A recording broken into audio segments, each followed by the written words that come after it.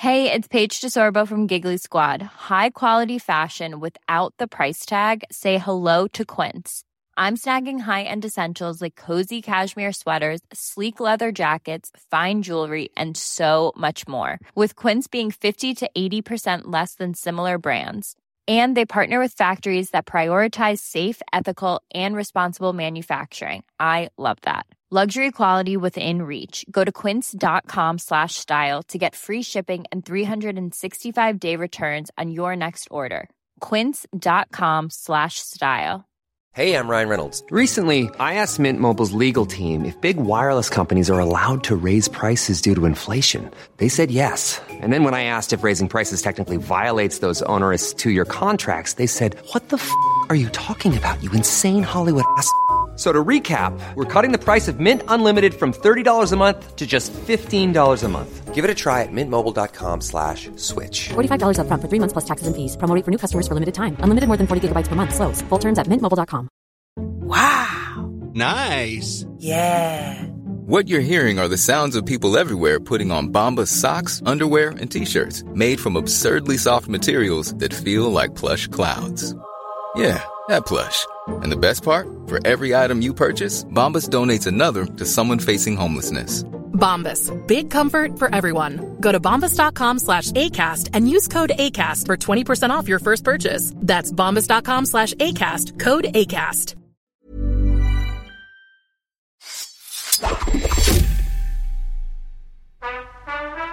Hey guys, you ever wonder what Phil and I wear while we podcast? You can find out if you join our Patreon. We'll also be talking about the films of 1989, but that's definitely less important than seeing our Zoom backgrounds, our headphone choices, and our sweatshirts. It's true. It's true. You'll get to see all the various pieces of artwork that I have framed on my office wall, and you can see Kenny's garden, sort of. So that's something. That's exciting. It's a hanging garden. It's a hanging garden. But perhaps more important than anything, we are doing this Patreon to cover the best films of 1989.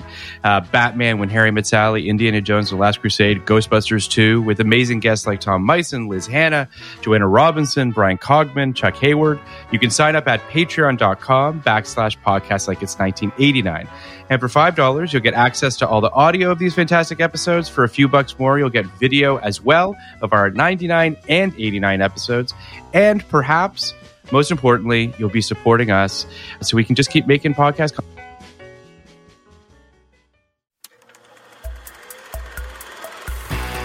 Podcast like it. Just podcast like it. Podcast like it's 1999. Podcast like it. You want a podcast like it? Podcast like it's 1999. Podcast like it. Just podcast like it. Podcast like it's 1999. Podcast like it. You want a podcast like it's 1999. Hello and welcome to Podcast Like It's 1999, the podcast where we talk about the films of 1999 from inside Orga here in 2021. I'm one of your hosts, Kenny Neibart. And I'm Phil Iskov. And with us today is Anupam Nigam. I'm sorry, Anupam. I forgot to ask to pronounce your last name. It is Nigam, It's right? Nigam. Nigam, we dig 'em. Nigam, sorry. My bad. But yes, we do dig him. He's back on the pod from the Blue Streak episode, one of my favorites. And it's so good to have you again. How you doing? I'm good. I'm good. Thank you. Life? Thank you so much for having me back. The fun thing after doing the first one is I didn't realize so many of my friends loved Blue Streak. You know, like, so, there you go. I don't know how many times I was having dinner with a friend where it's like, yeah, I just did this podcast about Blue Streak. And they're like, Blue Streak? Oh my God. Yeah, people Blue love Streak's Blue Streak. a good flick. Yeah. Yeah. It's a good what? Yeah, I don't know if you listened to our 52 in review, but I believe it had some presence on both of our lists. I believe that we both nominated Luke Wilson. How could you not? Tour de force. Tour de force. I may nominate him for the end of the podcast nominations. Really? Who knows? Wow. I loved him so much, but today we're doing something very relevant, very topical. The Very whole world has Kong and Godzilla fever, Yeah. I think on you maybe Team Godzilla. I'm not sure. Just a little bit, yes. The biggest Godzilla fan I know is Anupam. We are doing Godzilla 2000. Mm-hmm. It was a Godzilla movie made by Toho, who made the original Godzillas and all the Godzilla versus all of the monsters. It came out 99, but it was called Godzilla 2000. I understand why. The marketing was too good to pass That's up. right. And I watched this movie. Phil, you watched this movie? I did. Talk to me about this movie. What are we working with here? So it's a. Can I just rewind very quickly, just for a quick second, just to get some context on you and Godzilla? Sure. Just because I feel like you guys go way talk back. to me about you and Godzilla first. And we'd love to know when he came into your life and why you love him so much. The funny thing is, I honestly can't remember not being a Godzilla fan. I think like most little boys, I was into dinosaurs as a kid, and it just evolved into being a Godzilla fan. And I also think my brother, I have an older brother, and I think he was a monster fan before I showed up. And I think because of him, he might have been my entree into all the monsters, right? Like King Kong, Dracula, Frankenstein, and Godzilla. But Godzilla was one of our favorites. One of my sort of earliest memories of being a Godzilla fan is, Kenny, I think you remember, I'm from New Jersey. And the local affiliate there, WWOR-TV, which is Channel 9, on Thanksgiving, they would show 3 King Kong movies on Thanksgiving Day, and then they would show 3 Godzilla movies on Black Friday. And to me, that's like what made it the holidays, that we get to just kick back and watch monster movies all day. And I was always felt cheated on the Godzilla Day if they showed the original King Kong versus Godzilla. I was like, that's not fair. That's a King Kong movie. I should get that's a Kong movie. Only Godzilla movies. That's a 50-50 at least. That's right. And I also remember... as a little kid, back then, like you would actually check the newspaper to see what movies were on. Mm-hmm. And I remember our local paper was the Star Ledger, and every Saturday I would get the Star Ledger. I would look at the TV grid and see they had a separate section for movies, and I would just be like, "Oh, Godzilla versus the Sea Monster is on at 3:00 today. I'm going to watch that." Mm-hmm. So I guess the thing about Godzilla, and again, the total layman, I've seen a couple of them. I certainly haven't seen all of them. It feels as though there are purists who prefer the sort of the OG Godzilla movies that are almost stop motion, for lack of a better way of putting it. And then there's sort of this line in the sand which feels like it's the Broderick American movie, right? Which Wait, hold on. Hang on one second. I do want to get this clear. Are they stop motion? I thought they were always man in a suit. They're man in suit. Maybe once in a blue moon, there's a stop motion scene in the movie, but they are mostly what you call suitmation. Okay. So sure, a guy in a suit or suit. Okay, sure. My apologies. I guess they're a lot more tactile, I guess is the best way to put it. They're mostly black and white, if I'm not mistaken. No, only the first 2 in Japan. Only the first 2 are in black and white. Yeah. Okay. How many Godzilla movies are there?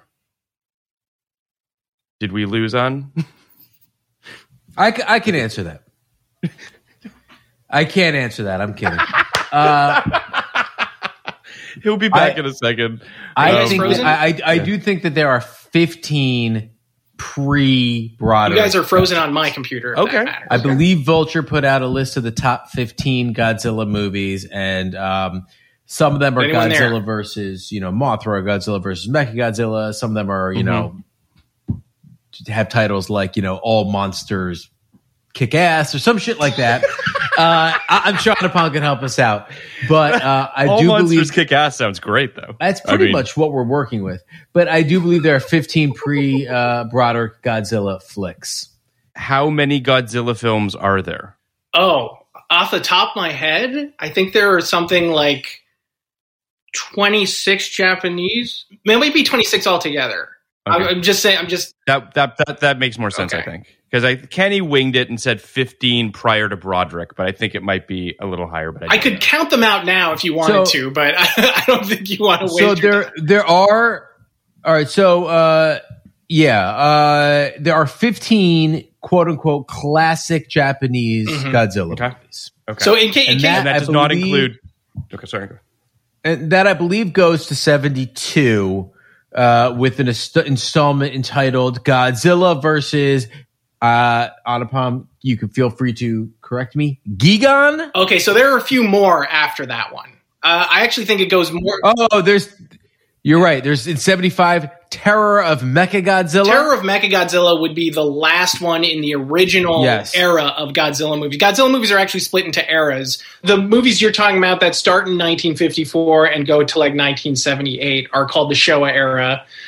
There would be another era after that called the Heisei era, which is like technically started in 1989, but there's a movie called Godzilla 1985 that most fans believe kicked off the second era. And then the movie we're here to talk about today kicks off the third era, which is called the Millennium era. Okay. But I think the Showa Emperor era Millennium. That he must be a great emperor. So when you speak of the Millennium period, does that include the American films? Is that all in one kind of thing, or are the American films their own thing? I think most Godzilla fans would consider the American movies their own thing. They're actually called either the Legendary Universe or the Monsterverse.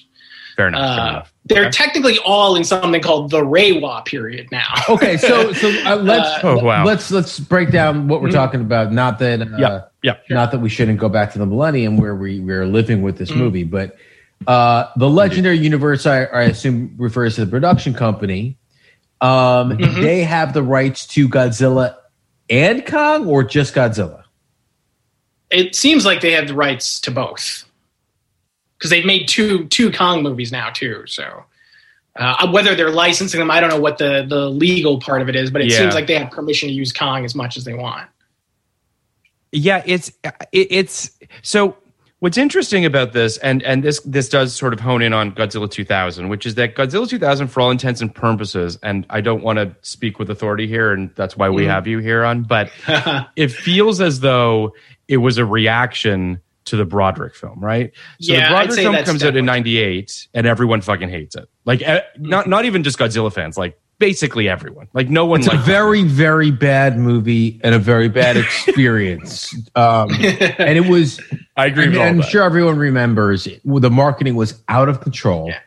It was primed to be the biggest movie of all time. I mean, it was really was either it beats Titanic or it's a failure.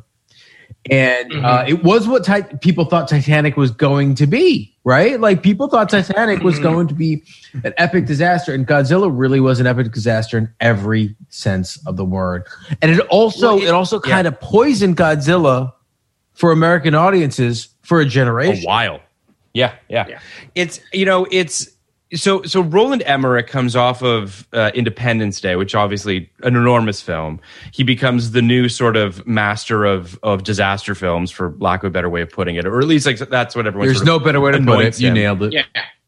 And Godzilla, for all intents and purposes, on paper, I think we could all agree makes complete sense for this guy to do. Like, it's a no-brainer, and the film is just terrible.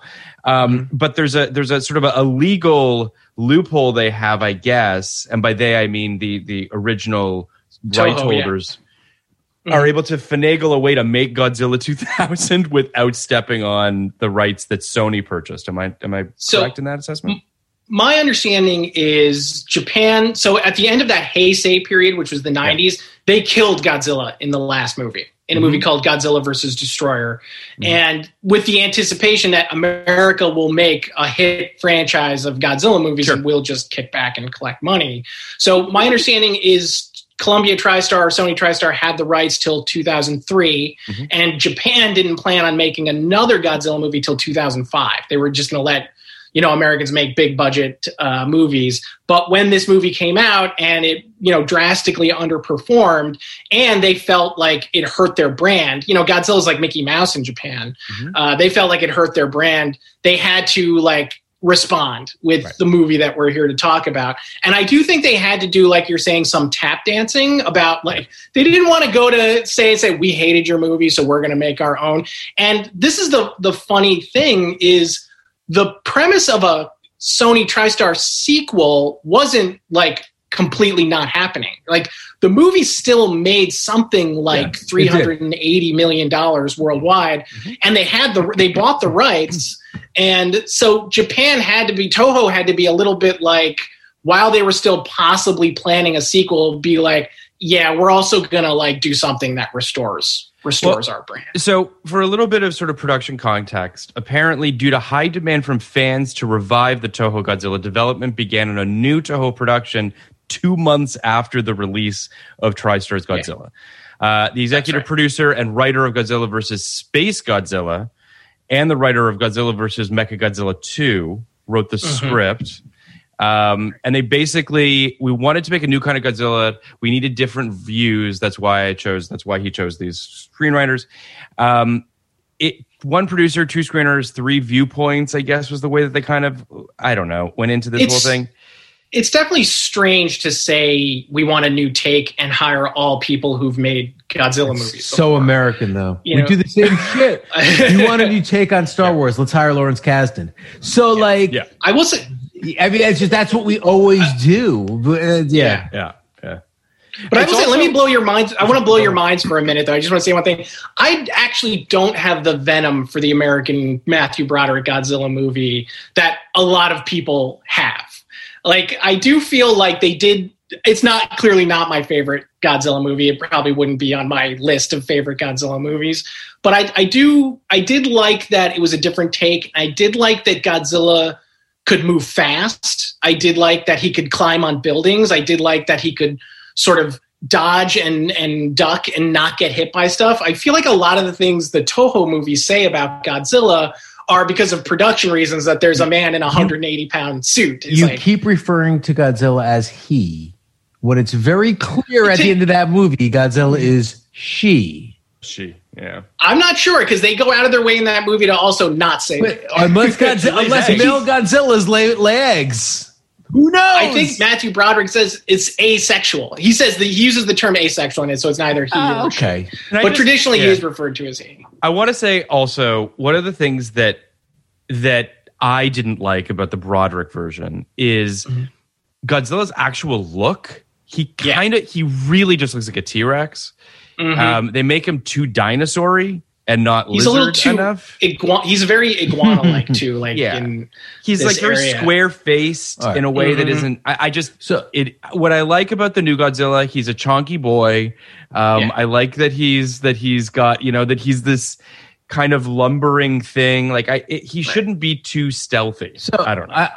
I think the Matthew Broderick one made critical errors that the 2001 goes out of its way to avoid. Yes, the big thing for me is in the Roland Emmerich one, it's hard to tell if Godzilla's the hero or the villain of the movie, because they keep playing like sympathetic music whenever he shows up, but they're all trying to kill him for the whole movie. I have a lot of questions about Godzilla. And please, tons. What I want to make is the biggest problem with Godzilla 1998 is he's too handsome. So I agree with you. He's a handsome monster, but Godzilla is actually a giant version of the Toxic Avenger. He's a hideous monster. That's part of his thing. Okay. On upon the main question I have for you. I have 2 questions. They connect. One is, objectively, why is Godzilla good? And the second one is, subjectively, why is Godzilla good? So I will say the one of Godzilla's biggest appeals, I think, and he obviously has a lot of appeal for little kids. Little kids love Godzilla movies. I think there is something about when you're a kid watching a character who is more powerful than your parents, basically. Like, your parents are the most powerful people in your universe. Godzilla doesn't care what your parents think. I think there's something for little kids that, like, oh, he's so powerful. Godzilla, like, if he makes a mess, no one can force him to, like, clean up that mess. Like, if he just feels like wading out to the ocean, he's gonna wade out to the ocean. He lives I think something that kids would like, he lives primarily a consequence-free life. Like, if he destroys a city and goes out of the ocean, he's like, what are you gonna do? How are you gonna make me clean up this mess? And so I think that's sort of his appeal to at least a lot of American fans and kids everywhere.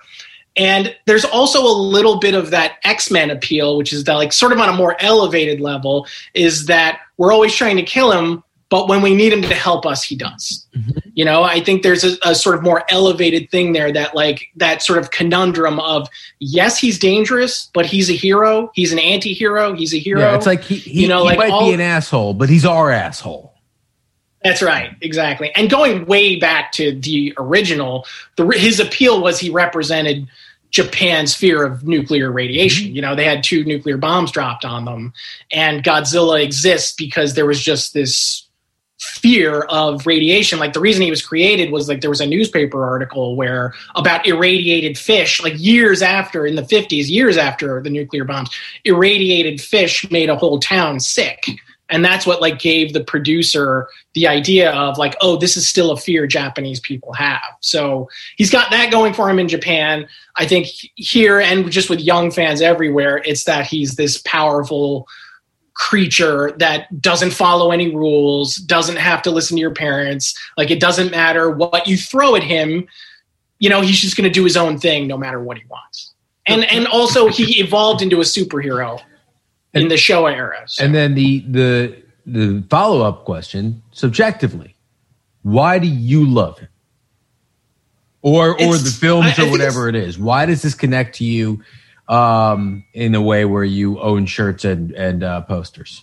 I think it's mostly for that reason, that I was a little kid and he was just unstoppable. He was unbeatable and unstoppable. And again, I think I have that sort of, the DNA in my brain just loves giant monsters, loves dinosaurs and stuff like that. I even, before Phil and I worked together, I worked on a TV show that was just about robots fighting giant monsters. And it was sort of a detour into family programming. But when I heard giant monsters, I was like, go on. I'm listening.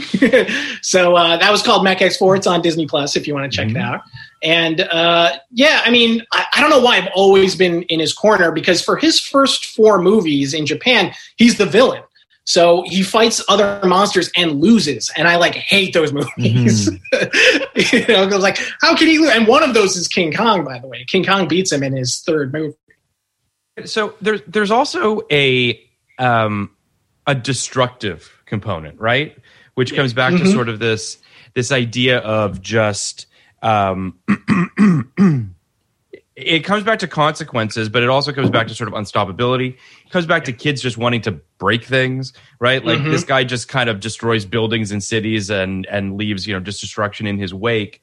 And everyone's kind of cool with that. It also, I want to ask a question because I don't know the answer to this. I've not seen the first Godzilla film, and I don't know if this is answered in the first Godzilla film, but the birth of Godzilla, what actually created him?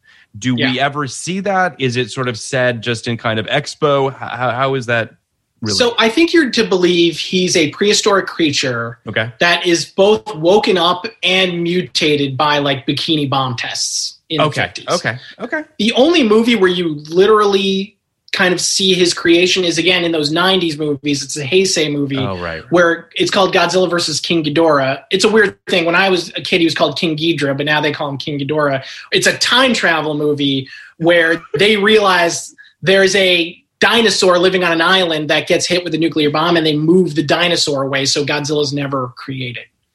I see. So you see it in that one, and that's pretty much. And then the legendary, he just always existed. He was just a prehistoric creature. It seems it's one of the few. So this kind of taps into Kenny's questions a little bit too, and I'm curious as to your thoughts on this, Anupam, because watching this Godzilla 2000 film the other day, and watching Godzilla versus Kong a few days previous to that, I or maybe it was the same day. I don't know. There is something that you inherently turn your brain off for these films, right? Like they really cannot. You can't really be critical of them on a sort of a storytelling lens or any of those sort of things. And I think that freedom also is a part of the appeal to these films, right? Or at least specifically to Godzilla. Maybe less so to King Kong, which feels a little bit more emotional to some degree or another. And I think that freedom is is really kind of beautiful and kind of its own thing. I know that there are people that love B movies, and I don't mean to suggest that these are necessarily B films, but like there is something in that oeuvre that draws people in.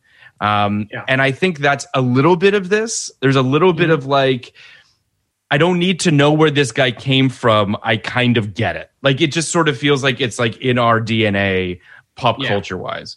I don't know. It definitely requires a lot of suspension of disbelief to enjoy these movies. Yes. Especially in that Showa series where just other monsters randomly show up. Sure. It looks like that 90s Heisei series was meant to be a little more grounded. So a lot of the creatures he faces, their origins are from Godzilla somehow. Right. Like there's a plant version of Godzilla, there's a mechanical version of Godzilla, there's a space version of Godzilla, and then the last movie, Destroyer, is also somewhat has Godzilla DNA. Even the I think it's 2014 film that came out with Bryan Cranston and Juliette Binoche, like that's the most grounded. Like that's the Dark Knight of Godzilla films, if you ask me. Yeah, either that or the original. I would say both pretty grounded. I watched the original, and I also watched King Kong.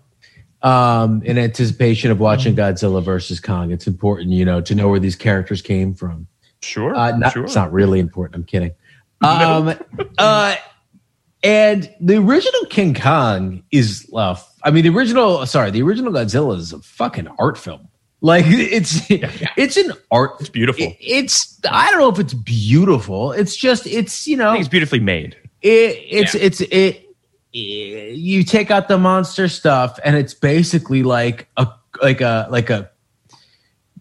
drama about the inner workings of the Japanese government and how they deal with this impending attack from this unseeable, unknowable force. But it is a lot of like scenes in whatever the Japanese parliament is, with people giving speeches and presentations about what we can do and what we can't do. I mean, I watched the version without Raymond Burr. I don't know how that changes it, and it wasn't dubbed; it was subtitled. And it's a heady film, and there are incredibly cool parts in it, with Godzilla coming over the mountains and you seeing this truly hideous, like toxic monster who's going to eat you all, like nightmare fuel stuff. So I do think that I blanch at the idea that you should ever turn your brain off in a movie, particularly one that's origins are, this is our emotional national response to being attacked with a nuclear bomb. And also this is very clear in the film, to also being part of a nuclear arms race, to being like they're not like, this is not what I kind of thought it might be, which is like, this is poor Japan which they were, don't get me wrong. Poor Japan was attacked by a nuclear bomb and we're the ones bearing the brunt. This movie is, we were part of a really fucked up system where we were testing nuclear bombs. The Allies are testing nuclear bombs. The Germans were testing nuclear bombs. We all share, responsibility for what happened here. So those origins, and I understand the appeal of the Space Godzilla, Mecha Godzilla, and all that stuff, but there's a lot more headier things in this series than just like monster fights, right? And I would also say, just for me at least, B movies in general do need to bring something a little bigger than these are two crazy animals, monsters fighting, for them to be worthwhile.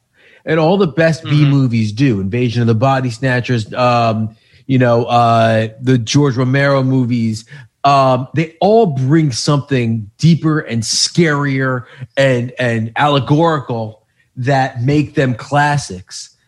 As you get bigger and bigger and bigger, like Kong versus Godzilla really is just a fucking monster smackdown. Well, and that's fine. I'm okay with that. But because they have the budget to make it a giant, big fucking monster smackdown. But the little ones really are about something deep and traumatic and upsetting. Yeah. And I would also say, I mean, I watched King Kong 2, and I'm a King Kong. We're a King Kong house. Not to, to go all, Capulet and Montague on you. Yeah, sure. But Kong is about some shit too. Kong is about the legacy of slavery. So like these are about some shit. Sorry, go ahead, Phil. I don't mean to suggest that B movies or that this series or any of these films, or quite frankly any film for that matter, isn't birthed in ideas. You don't sit down to write something or direct something or make a film. We all know how hard it is to make these things without having something to say. My point more than anything is that I don't think a lot of people go to these films for the ideas. That's not to say that subconsciously it isn't there and that there isn't a substance to what's going on and that people aren't tapping into it in one way or another. But I do think that,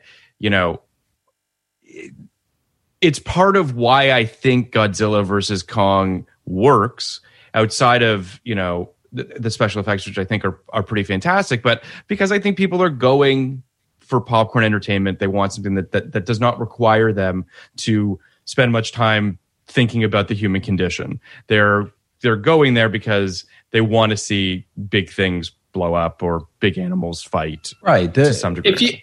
I feel like if you ask me, Godzilla usually comes with his own commentary, which is that humans created this. Right. And anytime he comes and destroys a city, it's like, you did this to yourself with your hubris and scientific testing and stuff. I feel like if you wanted me to subscribe to sort of belief to Godzilla versus Kong, it's that humanity is divorced. Like, there are good humans and then there are bad humans. Like, there are like humans that are doing things that are making Godzilla angry and bringing all of these things back down on them. This is a spoil. We can talk about spoilers, right? Like, okay. And then there are humans who want Kong, who basically use Kong as a pawn in this movie. Yeah. And they chain him up and airlift him places, but their hearts are kind of in the right place. So it's just kind of like the things human beings are willing to do. I guess, and I know this is going to seem like an attack, Phil, but don't take it like an attack. I promise I won't. I don't think people ever turn their brains off. I don't think that's a thing, right? Like, I think that... But you literally told me to turn my brain off for like a Bruckheimer movie when we were doing the Bruckheimer series. Well, your brain is different, man. All right, so no. Because your brain was a nitpicking brain. Your brain was a how are these things? So all right, I'll parse that. Okay. There's suspension of disbelief. All right, which I think is an important thing to have while watching any movie. No movie is going to adhere to real life, and that's what I was asking you to do when I said turn your brain off, suspend your disbelief. In terms of turning your brain off, movies don't work unless they work on multiple levels, and monster movies or sci-fi or horror or anything that's allegorical. Only works if it's undergirded by something that speaks to you as a person. If it doesn't speak to you as a person, it's walking into a fucking, gym on a random Saturday night and seeing two people fight. That's not like, for me at least, I really don't watch sports for the athletic competition. I watch sports for the stories behind it. Right. And I always have. And like, I know I say this as a wrestling fan who I love wrestling, but like the actual fight parts are boring as shit to me. It's the stories. I think that. So all I'm saying is, and I think you know this from pitching and from writing TV, like all the whiz bang stuff is just a way to Trojan horse what you really want to do. We are saying very, very close to the same thing, just to be like, and perhaps I'm not being articulate on my end in the sense that I think that when I say turn my brain off, I mean what you're talking about in terms of nitpicky. In terms of like being analytical about a film. I think that when someone goes to see a Godzilla film, or I mean, perhaps even a Michael Bay film, or any of that sort of these big sort of, what have yous. I agree with you. Character is everything, right? The only reason that Godzilla versus Kong works is because you care about these two creatures. And if you don't, then there's no fucking point. And the film just doesn't work. But I'm speaking more to sort of this idea of when I go to see a film like that, I am turning off a part of my brain that is thinking about, thesis statements or structure or storytelling for all intents and purposes. I'm really just trying to see something for the spectacle of it and for the fun. I feel like the best example. I feel like the example I use when people talk about this stuff is the movie Face Off. Sure. You either buy the premise that you can swap face, like you could nitpick this. There's organ rejection. Like, their voices are identical. It's like you could nitpick that thing to death. You just have to buy that piece of it. And then it's not like Nicolas Cage grows wings halfway through the movie that required you to turn your, everything after that big buy. I guess you call it the big buy. There's a big buy for every movie. And once you buy that big buy, everything else after that makes sense. Like there's a Godzilla movie in '93 called Godzilla vs. Mechagodzilla 2. It's called that because there's another one in the show series called that, but it's really just Godzilla versus Mechagodzilla, where off screen somebody went to Japanese Congress and said, yes, I think we should spend $6 billion building a robot Godzilla. Thank you. And they do it. Japan builds this giant robot. You have to buy that they're willing to do that. And then everything else after that, kind of, nothing else like strains credulity. But yeah, big premises are the best. Like big premises, and that is you have to watch movies by accepting what you're given in the first act. That's the game, right? That's the game. Yeah. In terms of the beauty that you're talking about, Phil, is there is a beauty to a movie that can say, don't think about the stuff you think about when you watch a movie. Because it's there. Mm-hmm. It's all there. Totally. The movie wouldn't work unless it had all that stuff. You would You would hate it. But there's no dumber way to kill Cary Grant than with a biplane in a cornfield. Like if your mission was to kill Cary Grant, it's like just have a guy with a knife in the cornfield. Just have a guy with a knife. You just stab him. But like when you're in the movie and you're in the moment, you're not asking that question because what's happening is so. Why did they do that? That's so stupid. I have no idea. Have a guy with a knife. It's the definition. Instead, let's get a plane. Let's get a runway. Let's get some fuel. It doesn't make a lot of sense, but it is a lot of fun. Yeah, it's definitely fun when you're watching it. I'm going to give a little bit of context, just a quick synopsis for the people that have not seen Godzilla 2000. I love this is a ridiculous Google synopsis. It has razor-sharp teeth in a gargantuan mouth, claws that can cut through steel, a roar that echoes back through the centuries, dorsal fins that resemble crimson lightning bolts, and fiery breath that incinerates everything it comes in contact with. Soon, all in the creature's wake is utterly destroyed, and a terrified Japan can only wonder where this monstrous beast will appear next. Godzilla, King of the Monsters, is back. Tremendous. Godzilla 2000 screened at the Tokyo International Film Festival on November 9th, 1999. It then was released around the world throughout 2000. It would end up making around $30 million worldwide.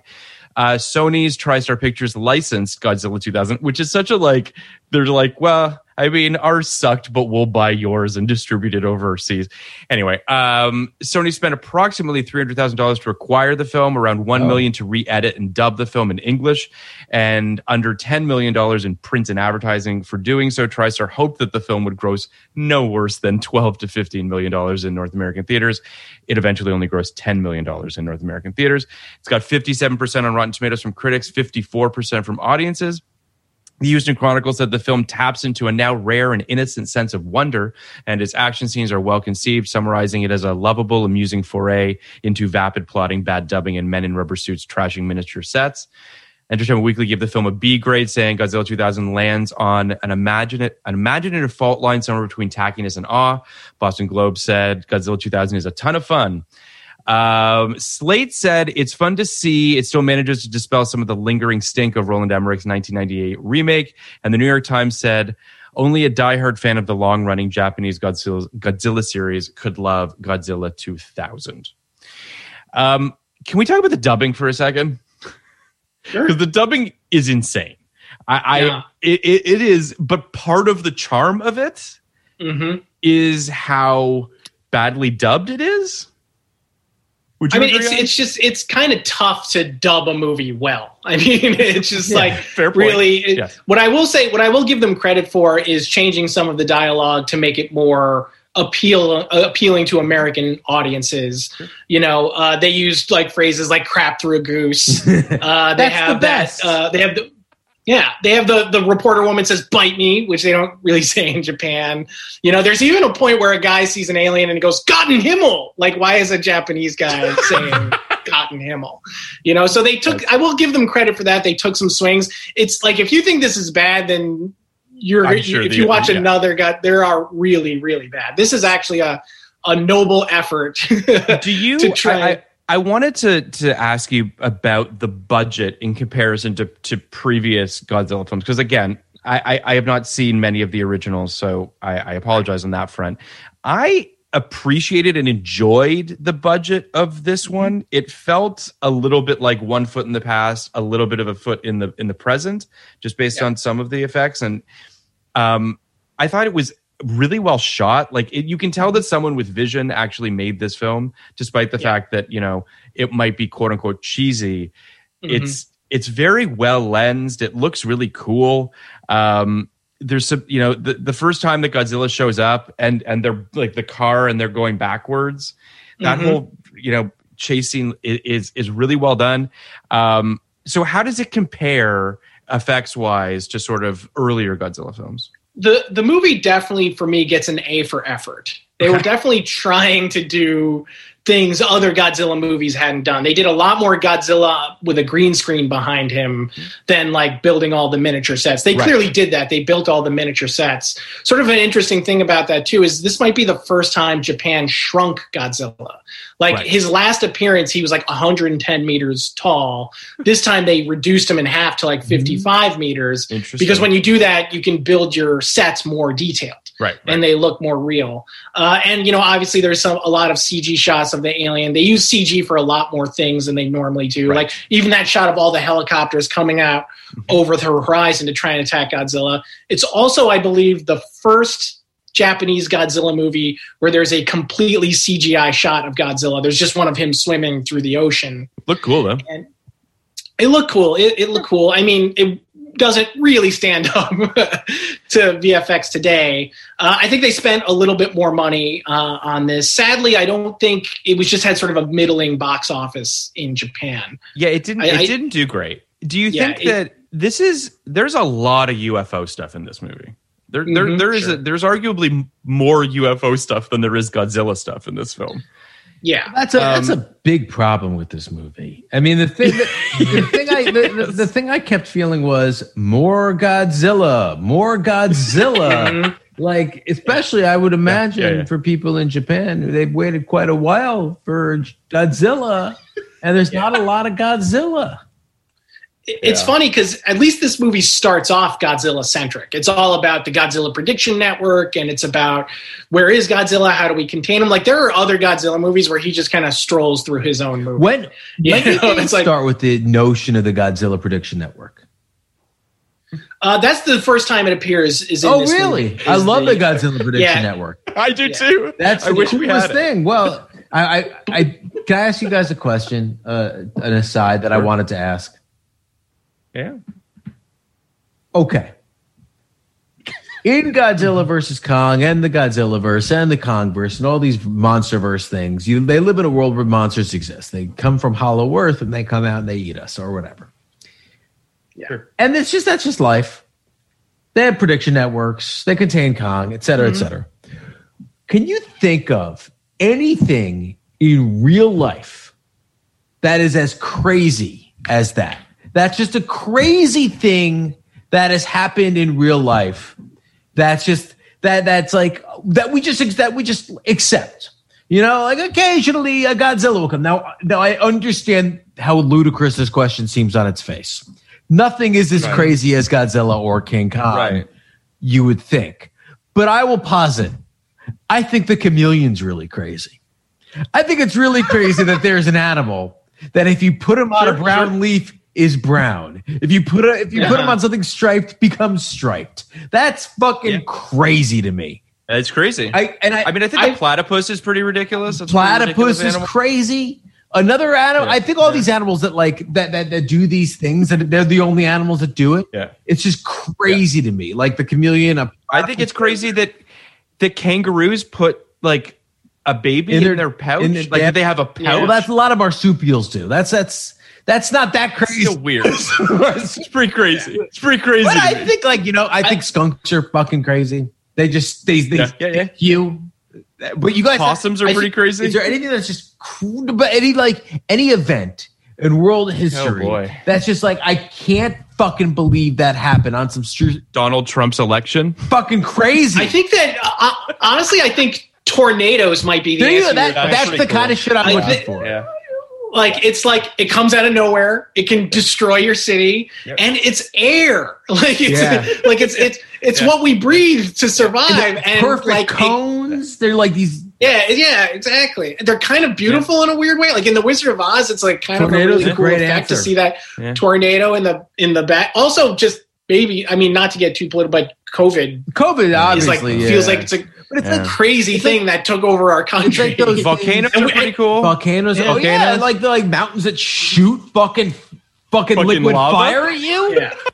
Like those are the things I'm talking about. Tornadoes, volcanoes. I think these are things we would invent if they didn't actually exist. Yes. You know? Yes. Which is funny because I feel like the main character in Godzilla 2000 doesn't see Godzilla as like he sees it as a natural occurring event that we just need to avoid and predict and get out of its way. Like trying to kill it is futile. Well, the reason I bring it up is because you guys ever played the game, there's no question you both have, SimCity?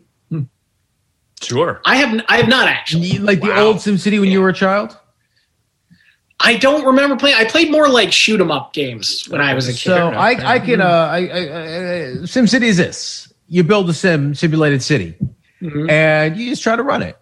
Just normal. Yeah. And then when you've got it up and running, and things seem to be going pretty well, one of 7 natural disasters can befall you, and these are tidal waves, and these are earthquakes, and these are tornadoes or hurricanes. And also a monster attack. And it's treated in the game as just one of the 7 things that can fuck your city up. So I do think that tornado is a really interesting one. Volcano is a really interesting one. I do think these are the kind of things that can maybe kind of come close to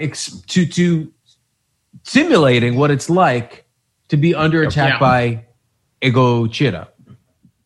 Yeah, I think there are always characters in a Godzilla movie who see that the military's attempt, it's like trying to fight a tornado. You don't fight a tornado. Right. You just evacuate the area and you get out of its way and hope it goes back out to the ocean. Like there are characters, but then there are always characters that like, this thing is destructive and it's killing people, so let's try and kill it. And it's just like sort of that debate of who's right. It's interesting. Yeah, It's a great question, Kenny, because it's not what I've ever really thought about. But now that I think about these natural disasters, they really just are insane. Like they're crazy. They're as crazy as a monster attack because that's kind of what they are, right? Totally. So it's Mother Nature. Yeah, It's funny. It's not the question I thought you were going to ask. I thought you were going to ask. I feel like a question a lot of people ask is, why does anyone live in Japan? Well, it's like once a year. There's a point where once a year a giant monster comes and destroys a city. But it's the same reason. It's like, why do the people stay in high school in Buffy the Vampire Slayer? Right. Like someone dies every week in Sunnydale. Sure, and we see those things in real life all the time, right? Like, why would anybody live in Alaska? That seems crazy to me, but people do, because that's where their parents, that's where their families are, that's where they're comfortable. And I think people in other countries say, why would anyone live in America, where there's a mass shooting every fucking day? Which is a pretty good question. I don't, that stuff, whatever. I don't feel that way at all. I do think that. In the market for investment-worthy bags, watches, and fine jewelry, Rebag is the answer. Rebag is a luxury resale platform where each piece is carefully inspected by experts to ensure quality and authenticity. Use Rebag to buy and sell finds from the world's top brands, including Louis Vuitton, Chanel, and Cartier. Head to Rebag.com and get up to 15% off your first purchase as a member with code REBAGNEW. Shop today at Rebag.com. That's REBAG.com. And use promo code REBAGNEW for up to 15% off your first purchase as a member. Wow. Nice. Yeah. What you're hearing are the sounds of people everywhere putting on Bombas socks, underwear, and T-shirts made from absurdly soft materials that feel like plush clouds.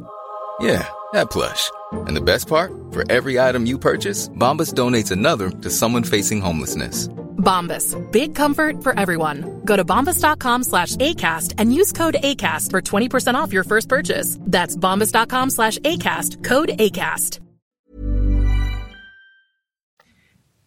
It's interesting to me that Godzilla, even more so than King Kong, has perpetuated and persevered throughout the culture for the last 70 years.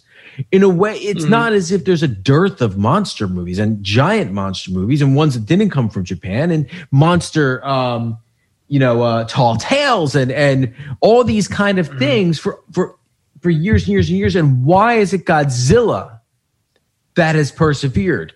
And I would posit it's because he really is a manifestation of our fears of the uncontrollable and our fears of what we have, the unseeable and knowable facts or consequences of what we have done to the environment, to our animals, in pursuit of winning wars or having, cheaper energy, whatever it is. So I do and will always think that Godzilla's, and I think this is true for all these things, that Godzilla's prominence is not an accident. It's not just let's make a giant lizard, Yeah.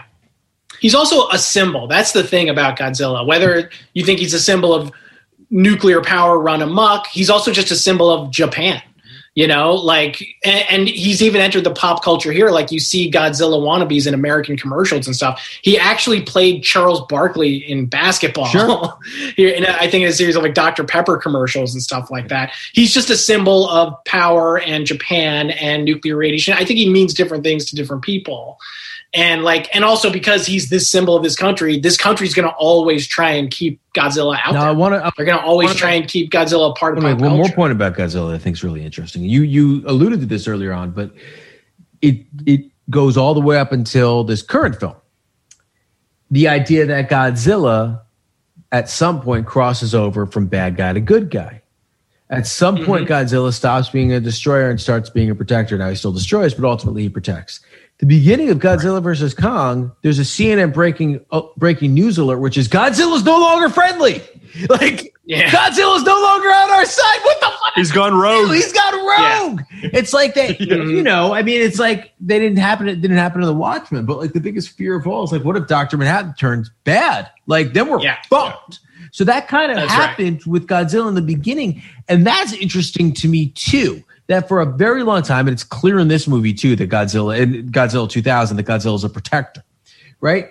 It's interesting to me that like there is this push and pull between, Godzilla came from kind of, not great circumstances. But like, I think we can maybe hone this and maybe use it to our advantage. And maybe like he becomes our asshole. Maybe he becomes our nuclear bomb. Maybe he becomes the guy who protects us. And I think that's kind of an interesting way of looking at this with the progression of nuclear power. Obviously, Japan is, a nuclear country in terms of how they get their energy. They've had reactor meltdowns. They've had horrible fallouts from that.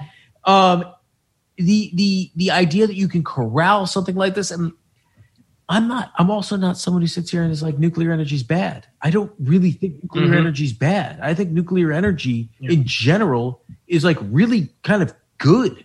It's really clean and generally really safe. So like, I think this is really, I am on that like kind of tip where I'm like, I think that maybe Godzilla, maybe we can hone this, but maybe I'm an idiot. Am I an idiot? Am I like setting us up for disaster? I feel like Kong is easier to try and control because he has a connection usually with a human in his movies. Godzilla's really more of the rebel. Like in the movie Godzilla vs. Kong, he's clearly the badass in the movie. Oh, yeah. The humans are clearly more scared of Godzilla than they are of Kong because Kong has this relationship with that adorable little girl, and it gives them some semblance of, at least they can communicate with him. I'm not sure. Yeah, exactly. So it also feels like Kong has sort of... I watched the first King Kong for the first time for this AFI club that I do with friends, and Kong in that film is a lot more of a straight up villain, if there, I mean, or at least for the more so in the sense that he doesn't have the emotional relationship with Ann Darrow that he has in future Kong films. He literally eats people. Good. Came into his fucking Skull Island. I'm not suggesting that the humans are good in the film, Kenny, or that he's not justified in his anger. I'm just saying that he is a little bit more. He's certainly more violent in terms of the way that he is towards humans, and it feels like Kong has softened over the films, the way that they perceive him and the way that we use him, and he's much more of a sort of quote unquote good guy than Godzilla, who's just more of an X factor. I disagree with this take so hard, dude. This story is told from the perspective of Anne. She has a connection with King Kong. Not in the first one. Every move he makes is to protect her. Every move. It's not. She's terrified of him through the entire film. I understand. She has no emotional connection to him whatsoever. I understand, but compare her to Naomi Watts in the Peter Jackson film. And you see how Ann Darrow in that film is someone who starts off as scared, starts to understand who Kong is about midway through the film, and it becomes about her trying to ultimately protect him. But a serious question, later. Like, why would I care about Ann Darrow's point of view when I'm confident that throughout he never hurts her?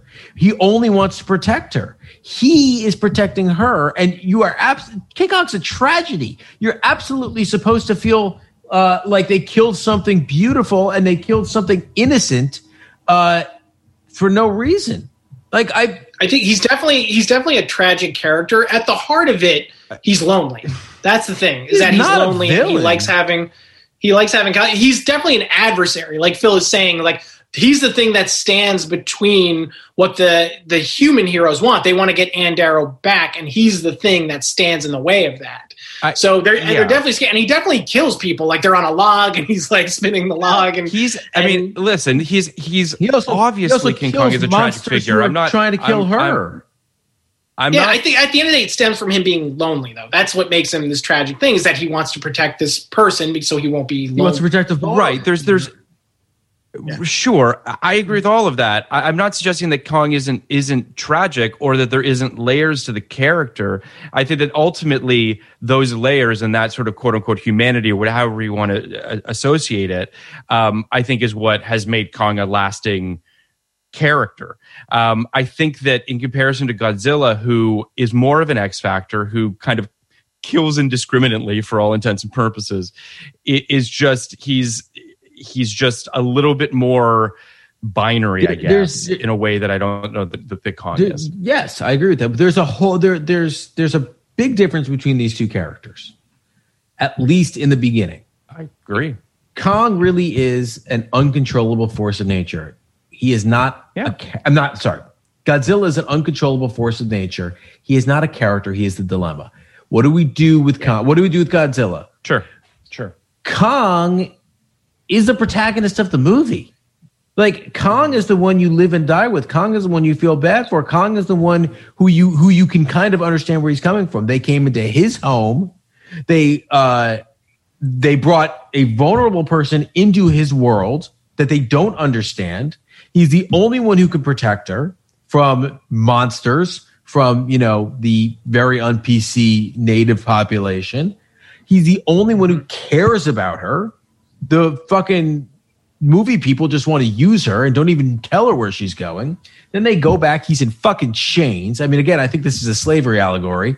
And I have never in my life seen the shot until I watched this movie of Kong hitting every fucking rung down the ladder. Brutal. It's brutal. It's awful. Of course, it's that is not the death you give to your villain. That's a death you give to your hero. And that's what he was. He was a hero. I'm truly not disputing any of this with you. I'm just saying that in the first King Kong film, he is having watched it with 5 other people and us all having the same reaction to being surprised by how violent Kong is in the film and how that has evolved over the years in terms of the Kong character. That's all I'm saying. I'm not saying that his violence is not warranted. I'm just saying that it's just a slightly different version of Kong in that first film. He literally punches Godzilla in the face. But all right, go ahead. But I will say in the original, the coin flips. There's a point where he's the most powerful thing on the island, but then he's in chains for the second half of the movie. Sure. That's where he becomes more of the sympathetic hero. Like, even though he did all these things, like when you see him in chains on that stage in the original, you're like, this is awful. It's awful. And anything he does after that, I was like, you humans brought this on yourself. I know that it's very dicey to compare a giant ape to human slaves. But this is about someone who ruled his homeland, was unceremoniously taken from that place by white people in chains, put up in front of a bunch of other white people on a stage for money, and then had the gall to escape, and then was killed for it. It is the most clear slave metaphor of all time, and I don't think anybody cares that he ate a couple of these fucking colonizers. That's it. Anyway, I mean, it's an issue with Godzilla versus Kong is that, like I said, Godzilla is a symbol. That's why you're not really in his point of view for very much of that movie. There's a reason the audience puts you in Kong's point of view for a lot more of the movie, because he is sympathetic, he is empathetic, he does have a connection with humans, and he even has human facial expressions. Through the movie. There's a depth and a history to this character that Godzilla, a different one at the very least. I think that. In Godzilla versus Kong, I mean, truthfully, it's probably like 70% Kong and 30% Godzilla, something along those lines. But yeah, I mean, I enjoyed the film. I thought it was a lot of fun. I thought the last 30, 40 minutes of it were just gorgeous action, special effects that I haven't seen. I wish I saw them on the big screen. I mean, I really liked it because it righted a great wrong for Godzilla fans. What's that? Which is that in the 60s version, King Kong wins. King Kong wins. Of course. And I love this movie that they basically fight twice and Godzilla wins both times. Well,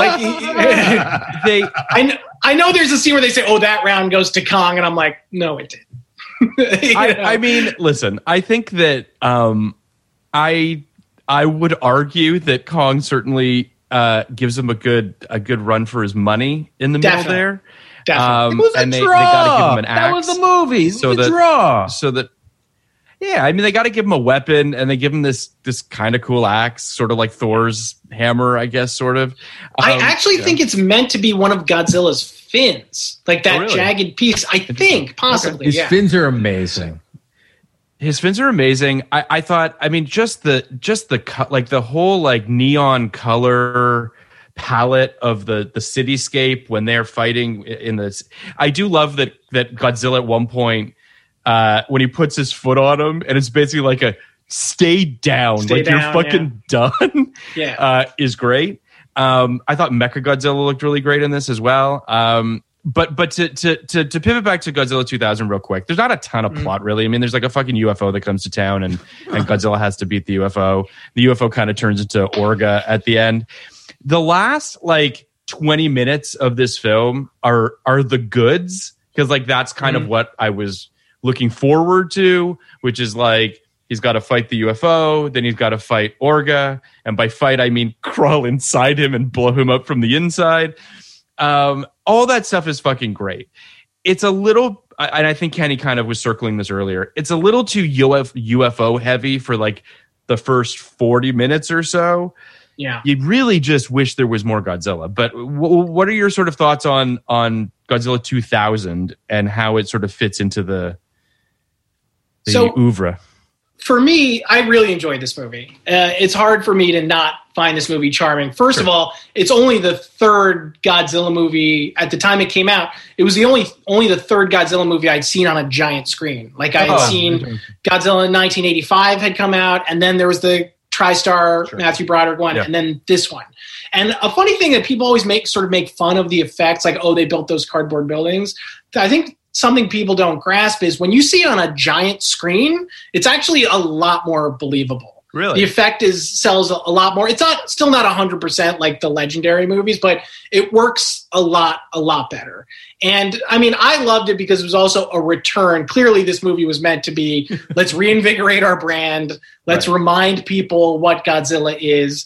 In a kind of funny thing, Godzilla in his movies is normally black or gray or charcoal gray, but for some reason in the pop culture he exists as green. Like if you look at the Hanna-Barbera cartoon from the 80s, he's emerald green. So it's like a weird thing. And this is the first time I think Toho ever said, let's go into that. Let's actually make them kind of green because we're trying to remind people about the Godzilla that's in their heads that they love. You know, so that part of it, you know, I loved. And I also a little bit understand why they were a little more in the UFO-centric part because Godzilla's existed in like 20 other movies. I think they're operating a little bit from the point of view. It's like, look, the audience knows what Godzilla is about, and we need to explain how this adversary can defeat him, you know, basically. The funny thing about Orga is they never say his name in the American cut of the movie. I know. I only learned it from merchandising. I only learned it from Wikipedia. And the funny thing is, even the reason he's called that is cut from the movie because in the Japanese cut, that protein that the monster's always searching for is called Organizer G1. So they call him Orga because of that. But even in the American version of it, they call it Regenerator G1. So they don't even get into why it would be called Orga. Yeah, because the UFO is trying to copy Godzilla's DNA because his ability to regenerate. And that manifests itself as Orga, I guess. Basically, it's the strongest creature on Earth, so why not copy it? And it has the thing that I need to let me exist on this planet. You know, but it's funny because the movie has a very, like I said, there's that Heisei era. It adheres to that formula kind of closely. You would think, oh, we're rebooting Godzilla, we're launching a whole new franchise, you might try something a little more daring, but I think they saw the TriStar one as that it got too far away from what Godzilla is. But it's like Godzilla appears, he's a threat, but then a worse threat shows up and Godzilla demolishes it for us. You know? One of the scenes that I loved early on was when Godzilla's attacking that village. Like, and you see him like coming down the street and all the people. I mean, I know it's such a classic Godzilla image, but it just looks fucking great. Like, it's so iconic. And I thought that was great. The Godzilla underwater fighting the monster underwater looked pretty, like, it's not as though there isn't a fair amount of Godzilla kind of sprinkled throughout the early hour of the film, but it's really sort of once you get into the meat of it at the end when he's really sort of fighting these creatures. But there's a great shot of the UFO on top of the skyscraper with all that like billowing smoke and then like that's I think one of the best shots in the movie. It's a great shot. And has sort of a red background too, which you don't really see in Godzilla. The UFO really just kind of looks like a bike seat to me. Anyone else? I think bike seat and bedpan are what most people say. Or the Chicago bean. You know what I'm talking about? Yes. Bedpan. I do. Jerks. So one of my the mind cool never things, goes there. One of the cool things near the end when the fight is sort of evolving is these tentacles that the UFO kind of disperses, and you have like Godzilla fighting these tentacles. It had a very kind of Plan 9 from Outer Space kind of like a little Ed Woody in terms of like him sort of fighting all of these tentacles. And then like, so the UFO clones Godzilla's DNA and he becomes this Orga thing. And Godzilla breaks free and sets Orga ablaze with his atomic breath. But Orga re-emerges, essentially unhinges its jaw, if you will, and then just sort of swallows it, but sort of like slowly and incrementally in a way that I loved, but it made me kind of think of like Little Shop of Horrors. Yeah. Like it felt like Audrey 2 opening up its mouth to like, which I love, obviously. I hate to say it, when I saw it in the theaters, it was hard not to see something somewhat sexual going on. I thought it was pretty sexual. It's like, I can take all you got, and Godzilla's like, we'll see. Yeah. I thought it was, and then he kills him. Sexual. It's also a rookie move on Orga's part. Like, that Godzilla's going to blow you up from the inside. That's like, right. You gotta. Anyway, I think Orga's thinking is, if I can just get enough of his DNA fast enough, I'll be powerful. I'll be powerful enough to resist whatever that is. Did that not happen? What happens in the next one? You can blow it for us. Yeah. Yeah. The next one.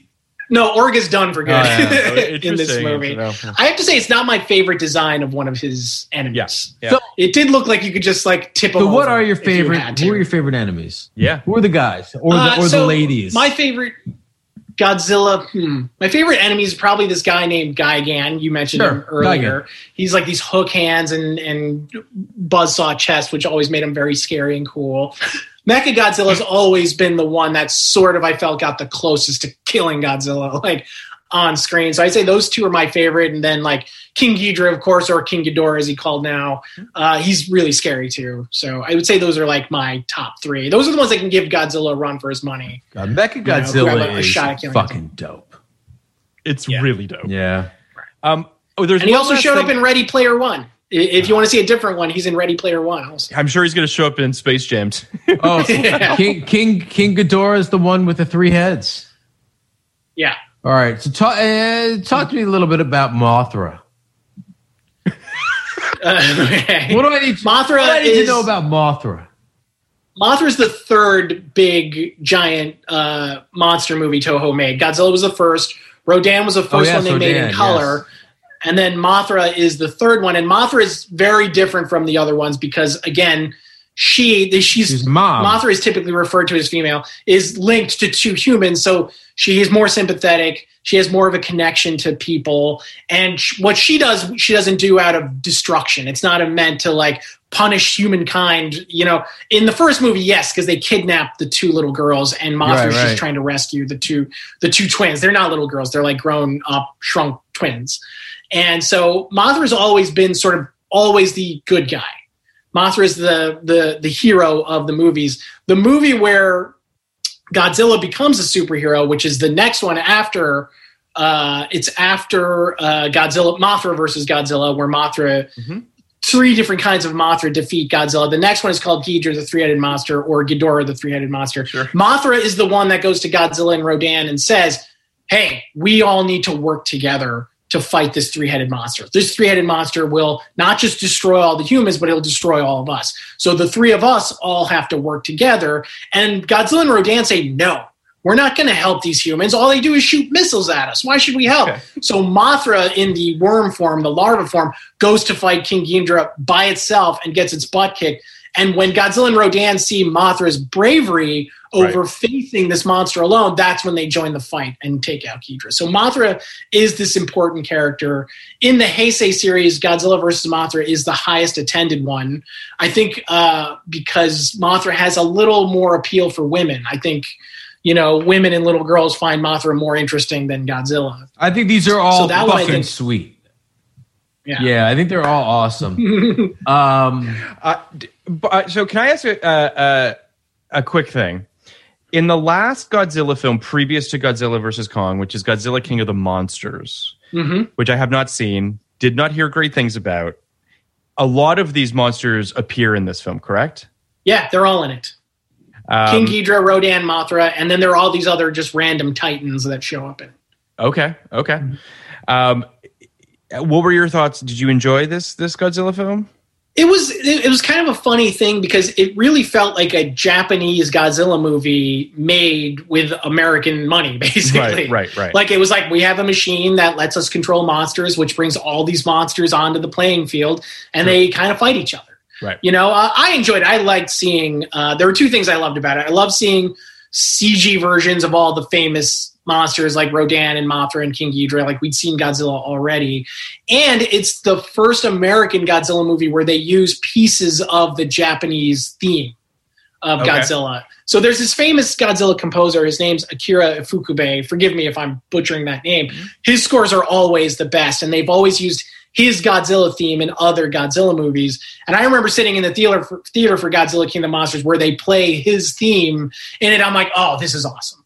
I love it. I love seeing this. You know? So at the end of this film, there's a really great moment, I think, where the villain, Mitsu, is standing in front of Godzilla and he just screams Godzilla into his face before he kills him, which I just feel is just, I don't know. I think his name is Katagiri, actually. Oh, his first name is Mitsu, I believe. Oh, Mitsu. Okay. Yeah. I only remember them calling him Katagiri in the movie. I have to say, he's a very, typically in Godzilla movies, the human characters aren't the most interesting thing in them, especially when you're a little kid. You're like, just get back to the monsters. Yeah. I feel like Katagiri was actually one of the more interesting human characters in Godzilla. He's Javert. He's Javert from Les Miserables, I thought him and the I guess it's the father character, like the reporter. I liked him too. Like I actually did feel like those characters were pretty well drawn, all things considered. Yeah. Shinoda's a great hero. He's appeared in like maybe 2 other Godzilla movies. This is the first time he was the lead in a movie. The interesting thing about him is his American dubbed voice is, if you're a fan of Lost, whenever they would find a new facility in Lost, there'd be an orientation film with a Japanese guy in it. The Dharma Initiative. The Dharma Initiative. Dr. Richard Candle. Something like that. He always had he's the voice. He always had a different name that was Candle related. I love that guy. That's that right. guy's name is like Francois something. He has a French. Francois Chow. Francois Chow, yeah. And I think he's the American voice of Shinoda. And I didn't realize that until I recently watched Raya and the Last Dragon, because I was like, that's the voice of Shinoda from Godzilla 2000. So I went and looked him up. I was like, oh, it's that guy. Cool. That's amazing. I also, this speaks to Kenny's thesis about sort of all of these films to some degree or another. But I do love at the end of the film, they're standing on the roof and they're reminiscing about how Godzilla was wrought on by human ambition and what have you, and which prompts what am I looking at a picture of? Oh, Francois. Oh, that's amazing. That's dope. That's the Kenny. First picture I have on my phone, taken in 2009. That's amazing. When he auditioned for Entourage, and it's the only time I have ever taken a picture with a celebrity. I don't do that, I love but that. I had to because I was so Lost obsessed, and it was me so cool. and Erica Harrell, who is a TV writer as well, a very talented person. That's amazing, and we were obsessed. Nice. So Shinoda is standing on the roof, and he suggests that Godzilla exists in us as Godzilla begins rampaging through Tokyo. Which is a much maligned line among Godzilla fans. Yeah, really? Godzilla fans, like, I remember in the theater, everyone was like, what? Interesting. Yeah, people just don't want to look inwards when it comes to their inner Godzilla. That's right. Interesting. I think he's right. Interesting. I think the fans are. I think the fans are right. I don't think Godzilla does exist within us. I think he exists without us. When I was in the theaters, I couldn't help but feel like you're trying to attach a meaning to this that maybe your movie didn't fully get across. So the funny thing is, like, you're right, they do a lot of philosophizing at the end, but I will say the ending, while very different from other Godzilla movies, Godzilla normally wades out to the water after killing the enemy, but in this one he stays and continues burning Japan down. And I'm like, I feel like this negates a lot of the points you guys are making. Like, you're trying to say that, like, why does he protect us? I'm like, but he's not. Like, he's burning down. Like, he just came to burn stuff down. There's something. I mean, I love that they try to attach this philosophy to it. They say Godzilla exists in all of us, and then you cut to Godzilla just basically being, fuck all of this. That's like, right. Which maybe does speak to us the way we see it, like our destructive nature does to some degree or another, Yeah, we do destroy the things we build and stuff. Look at Phil finding some deeper meaning in a movie. I never said there wasn't any meaning in these movies, dude. Okay. Well, what's sad is you would only learn this if you watch the theatrical cut. They actually cut it in the American Blu-ray cut. Is it had the worst title end card at the end of a movie you've ever seen. Okay. They did it here. I'm gonna show it to you for a second. Okay. If you can see this. I don't know if you can see it.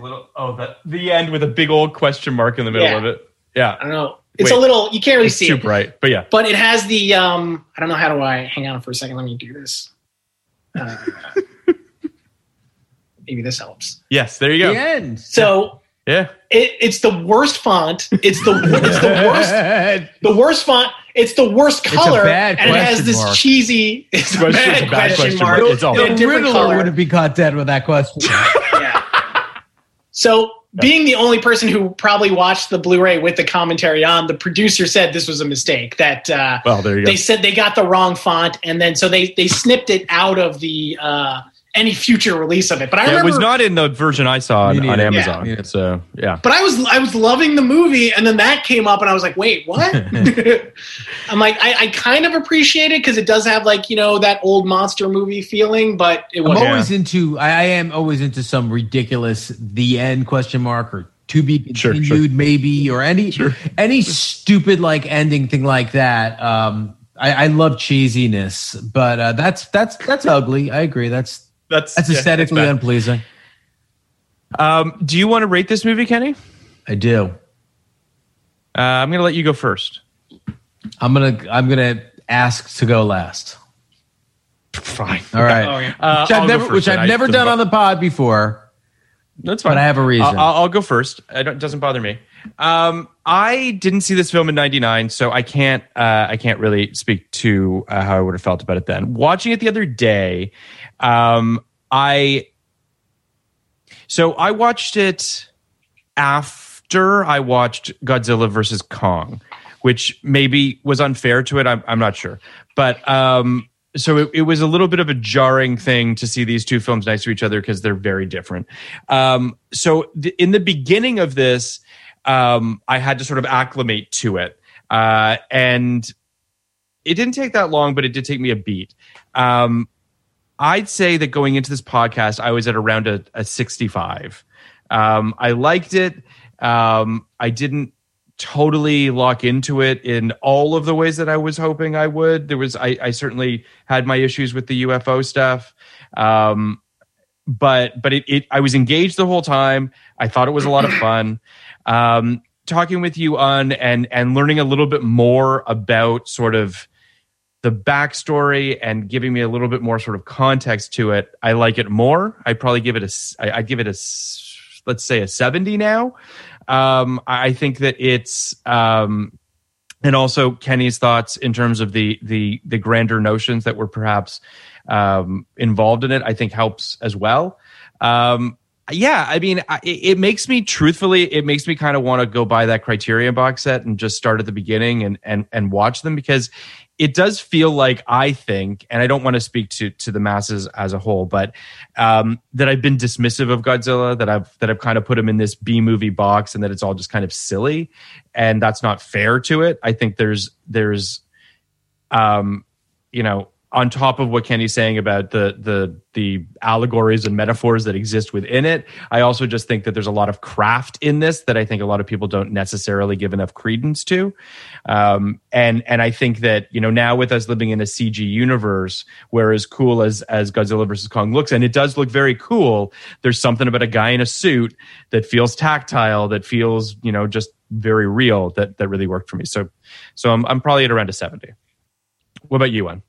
Cool. So I saw this in the theaters. I think I only saw it once. Mm-hmm. Sadly, I don't think it was in theaters long enough to maybe see it like a bunch of times. I'm also very nostalgic for it because my brother was probably my entree into loving monster movies, and this is one of the last movies I remember us seeing together in our old hometown of West, and in our old home theater. And I have to say, I bounced out of the movie theater. I was like, I love this movie so much. It was just so much fun to see. And again, like I said, it was only the third time I'd seen a Godzilla movie in a big theater. It's only the second Japanese Godzilla movie I'd seen in a theater. So I was bouncing out of the theater. I loved it. I would probably have given it a 95 if you asked me. Wow. Okay. All right. If you'd asked me right when I walked out of the door, I was like, this was so much fun. And I will just also say, like I said, the human drama in Godzilla movies doesn't always work. I think it worked in the original, the one that you saw. There was a love triangle with the scientist and the daughter. Oh, that Kenny saw in the original one? Yes. Okay. Oh, yeah. Sorry, Kenny saw that one. Yeah.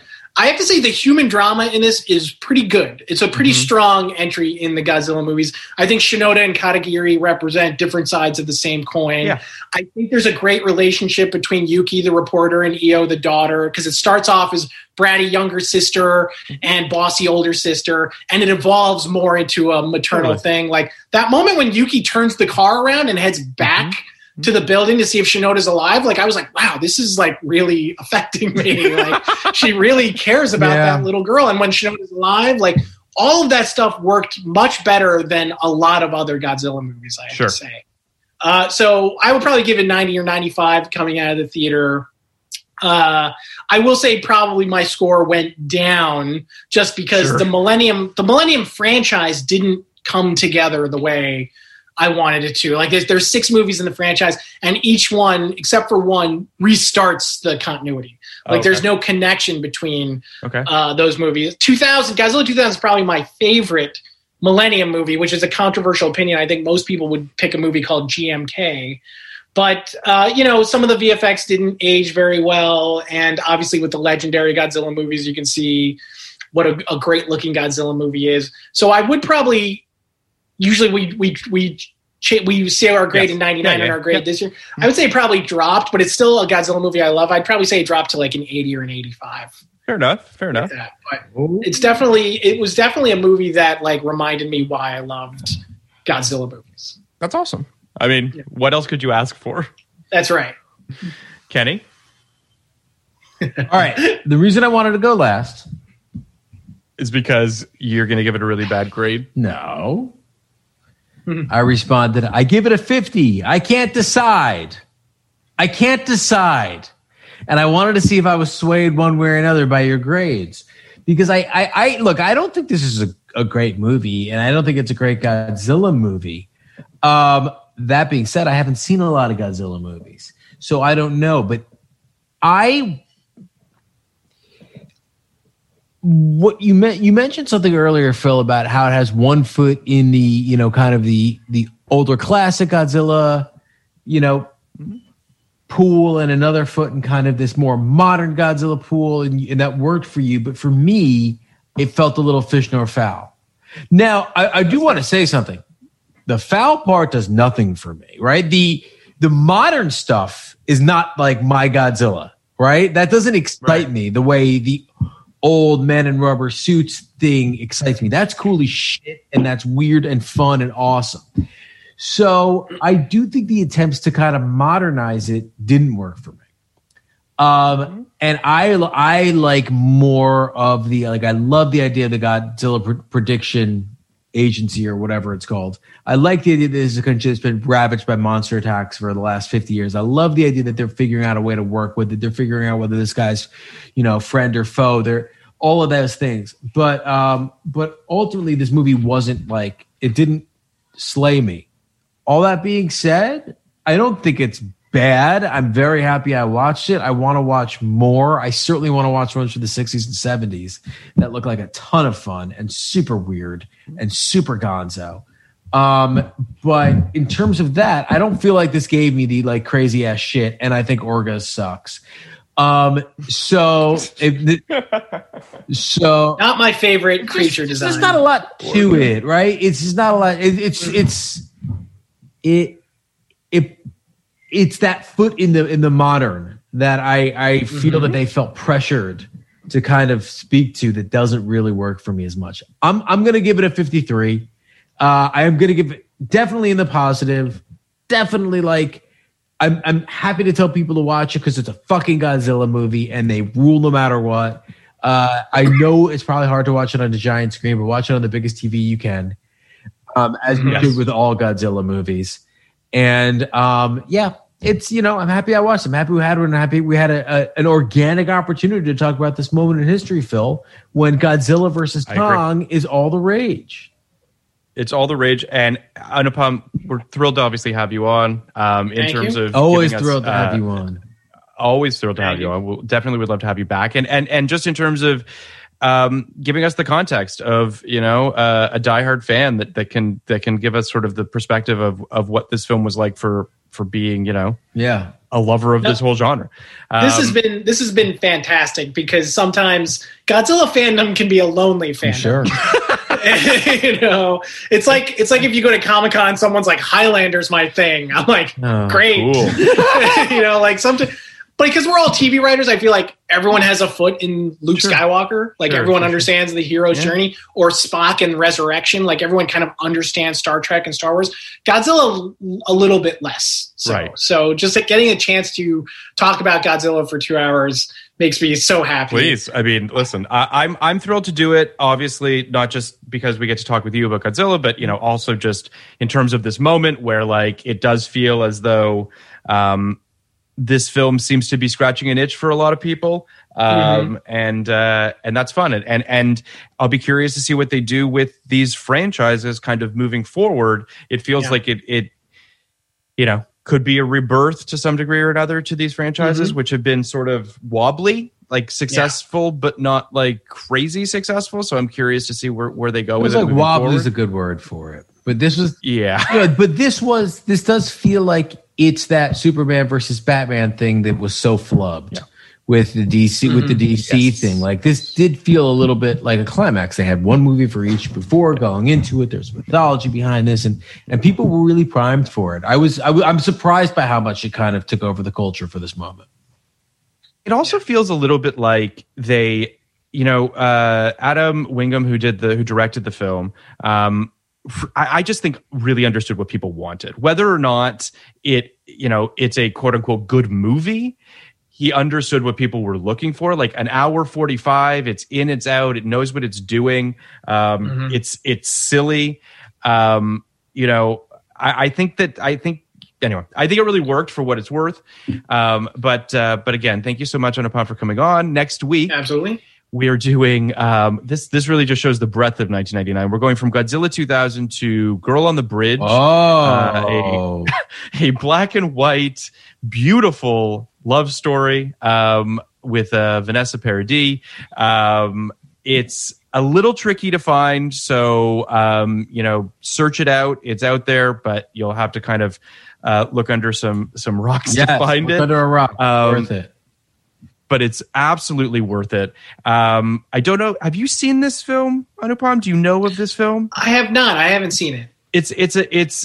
I think I can speak for Kenny. Both of our a definite favorite of 99.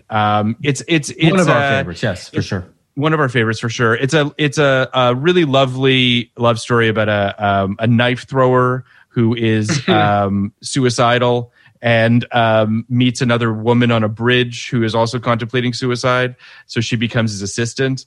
And it's very French. It's very darkly comedic and beautiful and romantic. And we were lucky enough to have David Ehrlich on from IndieWire, who's one of our favorite film critics.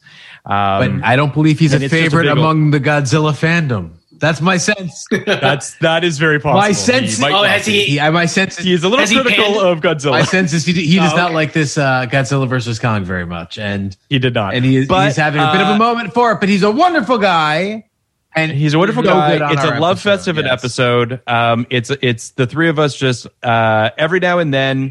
I think Kenny. I think Kenny enjoys it too when we all love a movie and we all just get to just. Heap a lot of love on a film that maybe people haven't seen. So it's very exciting in that regard. Particularly a movie that I didn't know existed before this podcast. All right. Always a pleasure. Thank you so much for coming on, and we hope to have you back soon. Thank you. Thank you for having me. This has been great. One last thing, please rate, review, and subscribe. Speaking of subscribing, check out our Patreon on all the best films of 1989, Batman, When Harry Met Sally, Fabulous Baker Boys, Indiana Jones and the Last Crusade, Ghostbusters 2, Field of Dreams, Major League, and many, many more. We are covering all the best films of 1989 with amazing guests like Joanna Robinson, Liz Hanna, Hunter Covington, Brian Cogman, David Iserson, and many, many more. All your favorite guests from our 1999 podcast are coming on to the 1989 Patreon. You can sign up for it at patreon.com/podcast like it's 1989. For only $5, you get access to all of these awesome episodes. And for a few bucks more, you get video of our 1999 episodes as well. Plus, there are other very cool tiers too, where you can even be a guest on our podcast. Also, please check out our Reddit as well at reddit.com/podcastlikeits. We're also on Twitter at podcastlikeits. We're also on Instagram at podcastlikeits. Thank you to Ernie and Will for producing our episodes, Sullivan for our social media, Jan Katas for our artwork and theme songs, and most of all, thank you all for listening. Podcast like it. You want a podcast like it?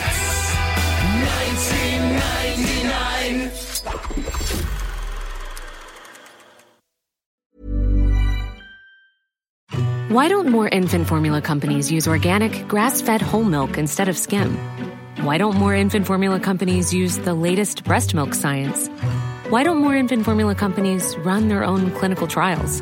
Why don't more infant formula companies use more of the proteins found in breast milk? Why don't more infant formula companies have their own factories instead of outsourcing their manufacturing? We wondered the same thing. So we made ByHeart, a better formula for formula. Learn more at byheart.com. Planning for your next trip? Elevate your travel style with Quince. Quince has all the jet-setting essentials you'll want for your next getaway, like European linen, premium luggage options, buttery soft Italian leather bags, and so much more. And is all priced at 50 to 80% less than similar brands. Plus, Quince only works with factories that use safe and ethical manufacturing practices. Pack your bags with high-quality essentials you'll be wearing for vacations to come with Quince. Go to quince.com/pack for free shipping and 365-day returns.